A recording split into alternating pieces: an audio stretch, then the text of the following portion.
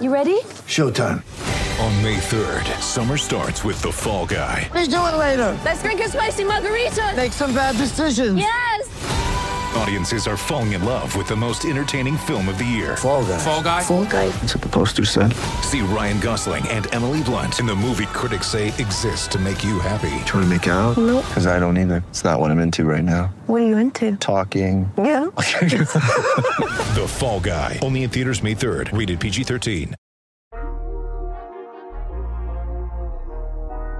SB Nation and Underdog Dynasty present the Underdog Podcast.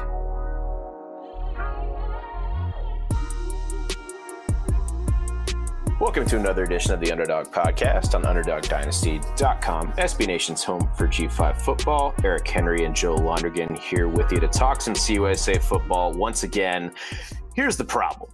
Only had about 3 games last week after 4 got canceled or postponed due to COVID-19 related circumstances, which is, I mean, I knew we would have 1 or 2 weeks like this, but I don't know. I guess give credit to CUSA for making it almost all the way through the season without something like this happening. Yeah, Joe, man, it is weird. I actually remember getting the note when I believe it was Thursday, I want to say, when that slew of games kind of came down. I got a note in my DMs from a trusted source who told me, was like, hey, man, you know, we just lost Louisiana Tech and North Texas, and I think Charlotte and Middle Tennessee is going to be next. And I'm just like, wait a minute, that's basically the entire schedule, right? So it's you're right, man. It's just kudos to Conference USA in the sense that they've at least been able to avoid this mass, you know, cancellation that may have hit, you know, other conferences. I believe this is the most amount of games that's been canceled in 1 week. But hopefully we can get things recovered despite the unfortunate trend or track of the way it seems things are going across the nation. We can finish out this football season on a high note, right? Yeah, that's the hope. If you look back to last weekend, we had Rice and UTSA, Middle Tennessee and Charlotte, UTEP and FIU, and North Texas and Louisiana Tech either postponed or canceled due to rising COVID-19 numbers all across the country. But we won't dwell on that too much right now. Let's just dive into the games that we did get, starting with FAU beating Western Kentucky 10-6 in not what I would call the most exciting game of the season so far. I was going to say highlight, but that's not really what I would call this. Nick Tronti benched in the fourth quarter for Javion Posey, who had a rushing touchdown and the only touchdown of the game for either team. But the Owls win this one 10-6. More of the same from from Western Kentucky, unfortunately, more of the same for them. Tyrell Pigram, not exactly impressive, 19 of 39 for 163 yards. Gage Walker and Jakari Moses combined for 94 yards on the ground. So not too much to get excited about there. And I don't really know what to make of FAU on this side. Full credit to Willie Taggart for getting his team their 3rd win of the season. Not the kind of performance I expected out of Nick Tronti, though. Yeah, Joe. So I'm going to start with Western Kentucky here for a second, right? Man, you and I, who do this podcast, that would make us we, have talked about Tyrell Pigram ad nauseum throughout the season, right? And it is games like that one that make you wonder, does Western Kentucky have something? And for anyone who watched that game, and I guess for those who didn't, Tyrell Pigram's numbers do not tell the entire story, right? 19 of 39 for $163, you know, no touchdowns, no interceptions. He had, and I remember messaging you during the game, I think, that, man, Tyrell Pigram was not being helped by his receivers. I want to say Pro Football Focus credited him with 7 or 8 drops. I believe it was Xavier Lane who dropped at least 2 or 3. And yes, there was a substantial win for those who did not watch this game because of the effects of now Hurricane ETA or ETA. At the point in time when this game was played, it was coming through South Florida. So there were substantial wins to the point where even the television cameras were rocking throughout the game there at FAU Stadium. But Pigram didn't have any issue getting the ball to his receivers. They just couldn't haul him in. And if they make a catch there, to maybe even extend the drive, not even saying a touchdown, Joe, but if they extend the drive and get a couple first downs, maybe put them in field goal range, this game may end up differently. I mean, the final score 10-6, but it really came down to FAU getting one drive there at the end that really was able to seal the deal for them. Javion Posey was 11-yard touchdown run. He came in, as you mentioned, Nick Tronti didn't necessarily have the best ball game. How much of that was attributed to the wind? Who knows?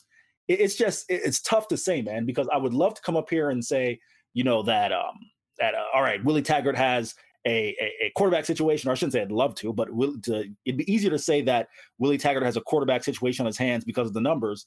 But the wind clearly affected one team passing. It didn't stop the other team from throwing the ball 39 times, right? So in that sense, just my big takeaways from the game, Tyrell Pigram not helped out by his receivers at all. And FAU, they could not throw the ball at all. Don't know if that, had anything to do with the win, but the defense surely was able to produce. And kudos to Jim Leavitt for putting a good defensive performance. But it was just kind of a mystifying game to kind of process. But all in all, one team wins, one team loses, and kudos to FAU for finding a way to win. Yeah, absolutely. Like with FAU, if there's one thing we've seen them be able to do over the years, it's just find ways to get on top of their opponents and win in clutch situations. So full credit to Javion Posey for that game-winning drive late in the fourth quarter there. But yeah, FAU seemed to have it more or less on track. Western Kentucky, not so much, but we'll see if Tyson Helton has anything up his sleeve for this home stretch of the season. With that, then, let's dive into Marshall and UMass. Marshall, now up to number 16 in the nation, likely will be a higher seed this week, but they really take it to UMass in this game, 51-10. Brendan Knox, 14 carries for 118 yards and 2 touchdowns on the ground. Grant Wells, another solid day for him, 21 of 30 and 228 yards through the air and 3 touchdown passes. I think we kind of saw this one coming to an extent. UMass haven't had a lot of time to really put together a team with getting a late start on the season compared to most of the other programs in the nation at this point. And, Marshall, we've talked about how they're just rolling through opponents this year, but still impressive to put up 51 points regardless of who you're playing, in my opinion. Yeah, no doubt about it. I mean, sure, UMass, not Marshall. UMass is a program that, kind of put together a scratch season based on the circumstances of COVID-19. And quite frankly, that's a program that was rebuilding prior to this year in the first place. Walt Bell, give him credit, the former offensive coordinator of Florida State, appears to have things kind of trending in the right direction, but their 4 or 5 game schedule, whatever they're able to put together is going to serve more spring practice than anything else. And, it's just going to be an opportunity for them to observe what talent they have on the field. As far as the Thundering Herd, an efficient performance from Brendan Knox, 14 carries for $118, as he said, and the 2 scores. Grant Wells, the one thing, and I hate to keep harping on this, I mean, especially in a week that did see Isaiah Green enter the transfer portal again, but the biggest difference between Marshall this year and the past 2 years is the fact that games like this, I'm not necessarily saying that they would lose to UMass, but you look at the stat line for Isaiah Green, and it would probably have a turnover or 2 on it. And that's the big thing that Grant Wells, the redshirt freshman, West Virginia native, has been able to not have on his resume are the turnovers, allow that defense to play well. Definitely, I don't want to say pleasantly surprised, but the fact that they've been able to get a solid amount of production from the receivers was the one thing that you were wondering coming into the year. Now, granted, the 2 touchdown catches come from Xavier Gaines. Another one comes from Corey Gamage. But at least they were able to get production from receivers in a way that you weren't sure, given Obi Obialo's opting out, or I shouldn't say opting out, transfer prior to the season. So that certainly helps. And when you got a guy like Devontae Beckett, who pound for pound may be the top player in Conference USA, that certainly helps you on the defensive side. So kudos to them. Kudos to Brad Lambert, the former Charlotte head coach, for putting together a good defensive game plan. And of course, UMass, like as we said, very much rebuilding mode. The fact that they scored 10 points is a positive. That should tell you something about the program when scoring 10 points is a positive, but don't want to take anything away from this Marshall team and how good they are for sure. But yeah, it's interesting how far they've come, and crazy that Isaiah Green is back in the transfer portal after all that drama with him in the spring and early summer. But seems to be the way the cookie crumbles in college football at this point. Southern Miss beating Alabama 24-13 to round out the slate of games that did get played this weekend. North Alabama actually led 13-10 heading into the fourth quarter. But Southern Miss scoring 17 unanswered points to take the victory back there. Frank Gore Jr., 13 carries for 103 yards in that game. And Trey Lowe, 100 yards, 2 interceptions. Not an amazing day, but did the job that he needed to, filling in for an injured Jack Abraham. Yeah, biggest thing for me here, Frank Gore Jr., that is, if anything is going to come of the 2020 college football season for Golden Eagle fans, is the emergence of Frank Gore Jr. Coming into the year, Joe, you didn't want to just give him credit because of his name, right? Because of who his dad was. But he has shown now, of course, we'll talk about in the midsection, a guy who did see some playing time earlier in the year, Don Ragsdale. He's chosen to transfer. Kevin Perkins is kind of their, designated short yardage back. If you ever see Kevin Perkins run, Joe, they had him listed at 6 foot, but he looks like he's closer to like 5'9", 5'10". He's like 240. He's like that big bowling ball down there. When you get inside the 5-yard line, you just hand it to him. He's got 5 scores on 40 rushing attempts this year. He had 3 touchdowns, definitely the short yardage back. But Frank Gore Jr. is the main thing to come of this year for Southern Miss fans. And defensively, Hayes Maples, in there as a linebacker, is certainly having a solid year as a sophomore. I believe he's leading the team in tackles and had 10 in the contest against North Alabama. For North Alabama, Blake Deaver was the starting quarterback. They've had some quarterback issues, or I shouldn't say quarterback issues as much as just kind of a rotation due to injuries throughout the year, but he had a solid performance, 21-28 for $153. Gave his team a shot, but in the end, Southern Miss's talent won out, and I think that's a very positive sign that if you are a Golden Eagle fan, the last thing you'd want to see in a year that, certainly has been tumultuous to say the least, 3 head coaches, 3 quarterbacks have played this year, is to lose to an FCS team that's coming in at 0-2. So kudos to them for getting the win. But yeah, Frank Gore Jr. is definitely the biggest takeaway from 2020 so far for Southern Miss. Absolutely. He has been really solid up to this point in the year, and it looks like they're going to have to lean on him even more heading into this home stretch of the season, as their other running back, Don Ragsdale, has apparently left the team and is looking for a new school. So he was a top 10 running back out of JUCO, so he'll definitely find a home somewhere, you would think, but hasn't really contributed too much to the Golden Eagles so far this year, with only 81 yards after seeing action in 3 games. Yeah, he was a guy who had interest from Tennessee. I vividly remember his recruitment, because I know it's Southern Miss had offered him, and then he'd committed to Southern Miss, and then Tennessee had offered him late, but he went in and signed his letter of intent. And I don't remember if he got the start or if he just scored a touchdown early in the year. I want to say it was in the first 2 or 3 games. May have been that opening game, if my memory serves me correct. So he was getting a little bit of time early on, but like I just mentioned in the game recap there for Southern Miss, Frank Gore Jr. has really emerged as the number 1 guy, the go-to back there in Hattiesburg. So yeah, Don Ragsdale will definitely get some interest. He like I said, 3-star kid coming out of JUCO, Hines Community College down there. So he'll get some interest, but didn't work out for him with the Golden Eagles. Just one more thing to add on to the plate of misery in Hattiesburg this year, unfortunately. Get ready for the greatest roast of all time, the Roast of Tom Brady, a Netflix live event happening May 5th. Hosted by Kevin Hart, the 7-time world champion gets his cleats held to the fire by famous friends and frenemies on an unforgettable night where everything is fair game. Tune in on May 5th at 5 p.m. Pacific time for the Roast of Tom Brady, live only on Netflix. So with that, then let's move on to some other kind of disappointing news within CUSA, and that's coming out of El Paso. With everything that is going on about coronavirus outbreak in El Paso at this point, last thing you need is more bad news out of there. But we're hearing that about 90% of UTEP staff has been furloughed at this point in athletics. For context, they had 98 employees. 88 are taking furloughs, according to Mark McGurk, the VP of Business Affairs at UTEP, reported by KFOX in El Paso. But, it hurts your heart to kind of see the just tragic effects, really, that some of these smaller schools are having to face as a result of everything happening in the U.S. right now. Joe, I just want to read a quote here, to kind of really drive home the situation.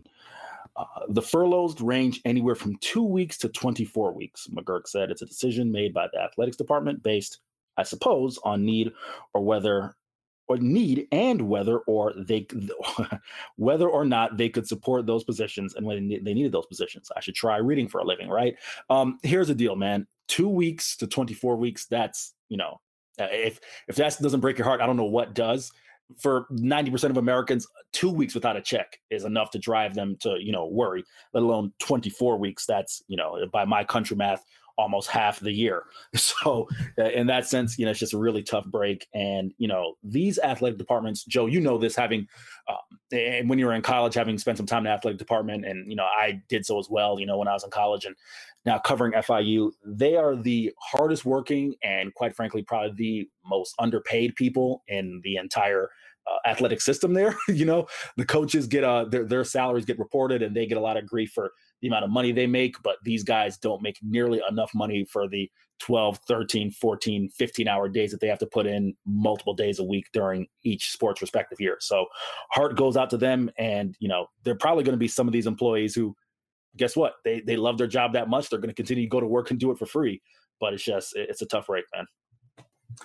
Yeah, absolutely. And I mean, we've touched on this a lot over the last 6 months, but and you just said it, a lot of the support staff do not make very much money to begin with. So it sucks to see stuff like this happening continually within college athletics. So hopefully they can land on their feet, and UTEP athletics in general can, I don't know, find a $1 million bill in the street. I don't know what your options are at this point if you're UTEP Miners, but hopefully the situation improves quickly. So far we have 7 games on the slate for this weekend in CUSA. FIU hosting Florida Atlantic as of now on Friday the 13th at 7 Eastern on CBS Sports Network. FAU favored by 9 here. I think that's very fair. What we've seen out of the Owls so far this season, whether it's been Tronte or Javion Posey at the helm, it's really been like they just find ways to win, like we said earlier in the show. I don't think this one will be particularly close, at least in theory, but it kind of depends on the weather situation that they're going to face, right? As of now, looks like it's going to be a clear day, but as a resident Floridian can attest, that can change on a dime.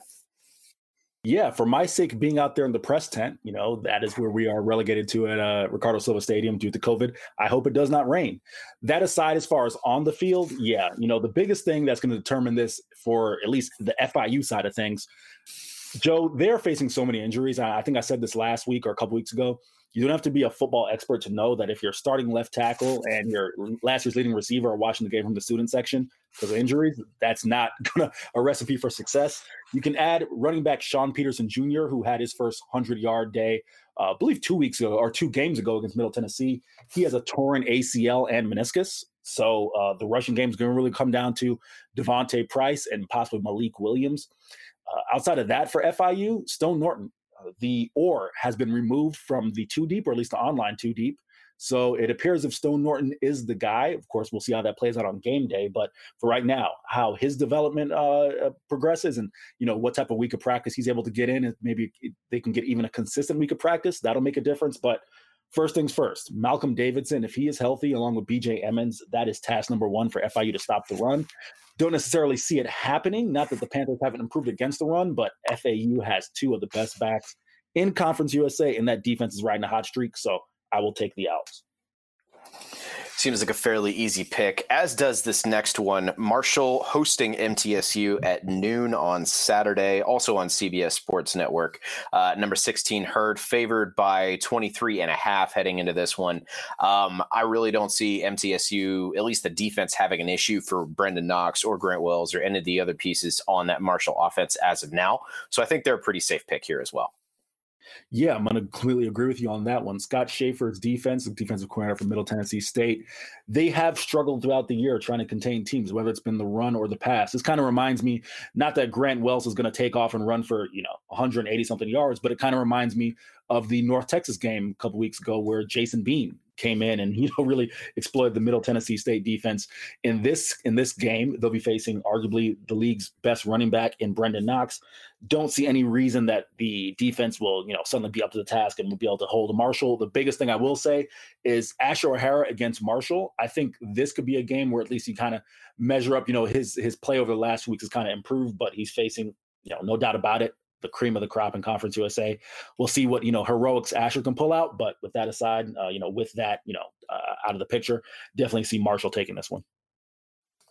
And then we have Charlotte hosting Gardner-Webb at noon on ESPN3. I expect a big day out of Chris Reynolds. This is Gardner-Webb's first game of the season. They're, of course, fall into that FCS category where they didn't really have anything up to this point.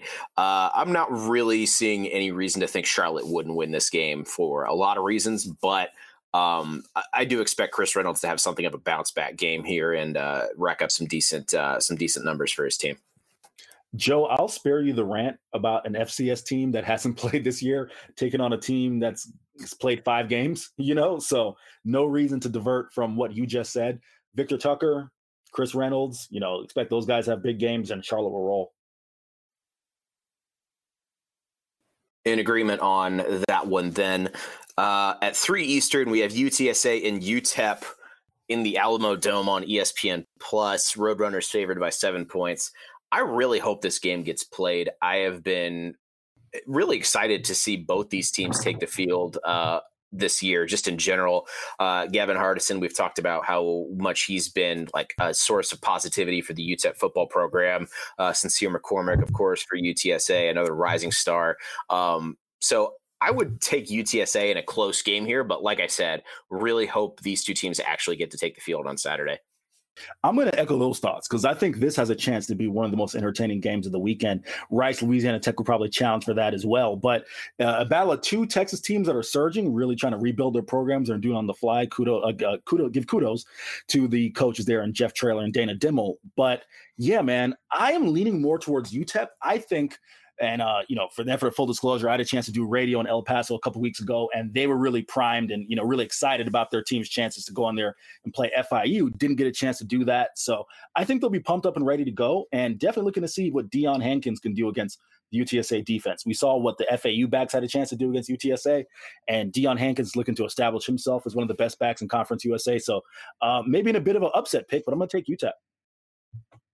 Okay, then. And then with this UAB versus North Texas game, also at 3:00 in Birmingham.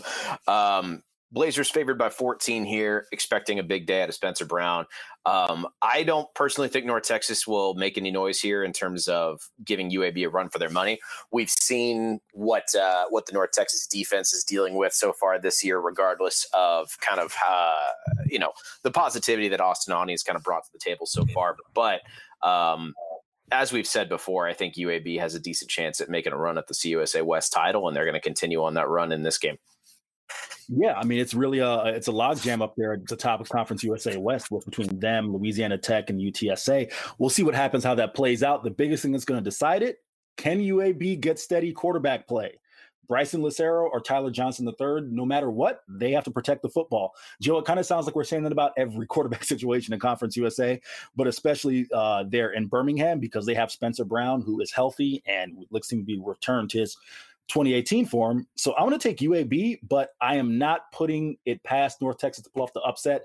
They have a dynamic offense, whether it's been Austin Aune or Jason Bean, and if the UAB quarterbacks cannot protect the football, they will, and they allowed North Texas to hang around. They have a shot, but I'm going to go with UAB.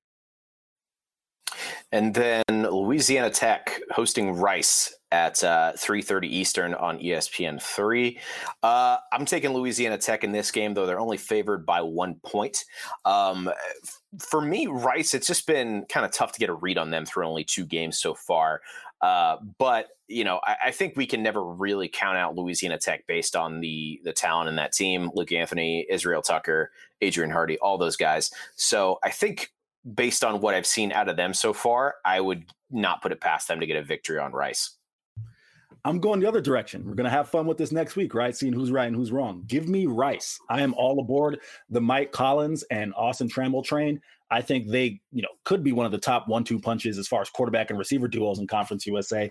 And the biggest thing for Tech is they're low-key banged up. You talk about the weapons they have on offense, and Adrian Hardy, Smoke Harris, Griffin Hebert, CJ Powell, all studs. But, when you do have a guy like Willie Baker, it appears if at running back, Justin Henderson is still trying to work his way into form, coming off of a strange offseason where he didn't get, the type of training camp that you normally would have. That's resulted in Israel Tucker being the number 1 guy. But listen, I think Rice, I've said this for really the better part of the past year and a half or so, whether it was Sean Stankovic in 2018, last year's starter, the kid from Harvard, Tom Stewart, if they could have gotten consistent quarterback play, you can make the argument that they would have been a bowl team both years. And Mike Collins seems to at least be stabilizing the quarterback position there. So I'm going to take Rice.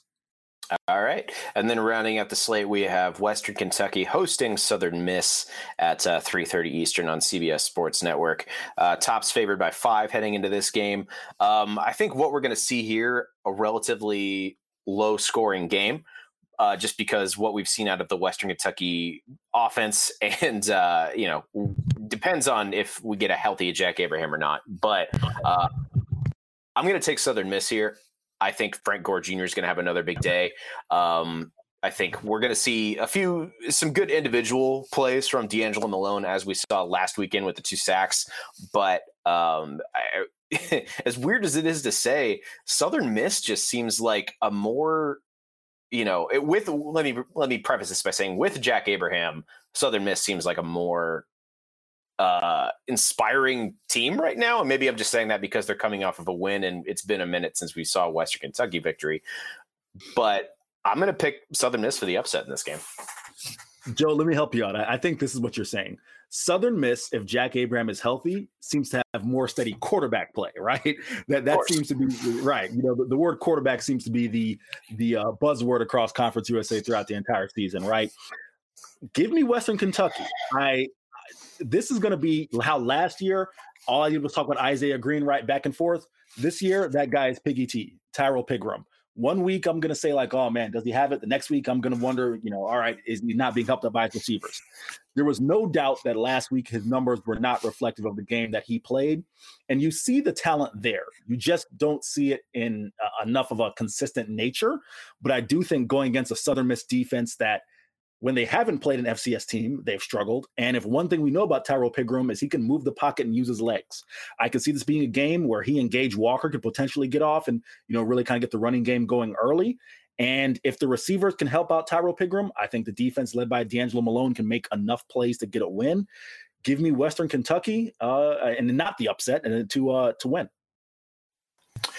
You know that meme of like the stick figure like holding a stick, like poking something, like, come on, do stuff. That's how I feel about Western Kentucky football this year. Like, I want that offense to wow me the way it did, like at the tail end of the Jeff Brom years. I know that's asking a lot, but based on what we saw out of Tyson Helton last year, it was extremely, exciting and gave, I think Tops fans a lot of hope, and we're just not getting that this year for a lot of reasons. But Joe, it's asking a lot of them, because if they have any more opt-outs, you and I are going to be lining up in the slot. Put me in, coach. I'm ready to play today, but oh well. With that, then we'll go ahead and wrap up this episode. A little bit of a short one here due to the fact that there's just not a lot of games to talk about. And, I don't know about you, Eric, but I don't really want to talk about people losing their jobs anymore. So with that, then we'll just wrap up this episode. Thank you all so much for listening. We'll be back next week to talk more USA football. Follow at Underdog Dynasty on Twitter. I'm at JOEHIO_. Eric is at Eric C. Henry _. And like we said, we'll talk some more CUSA football with you next week. Hope you stay safe, happy, and healthy. Happy football watching, everybody.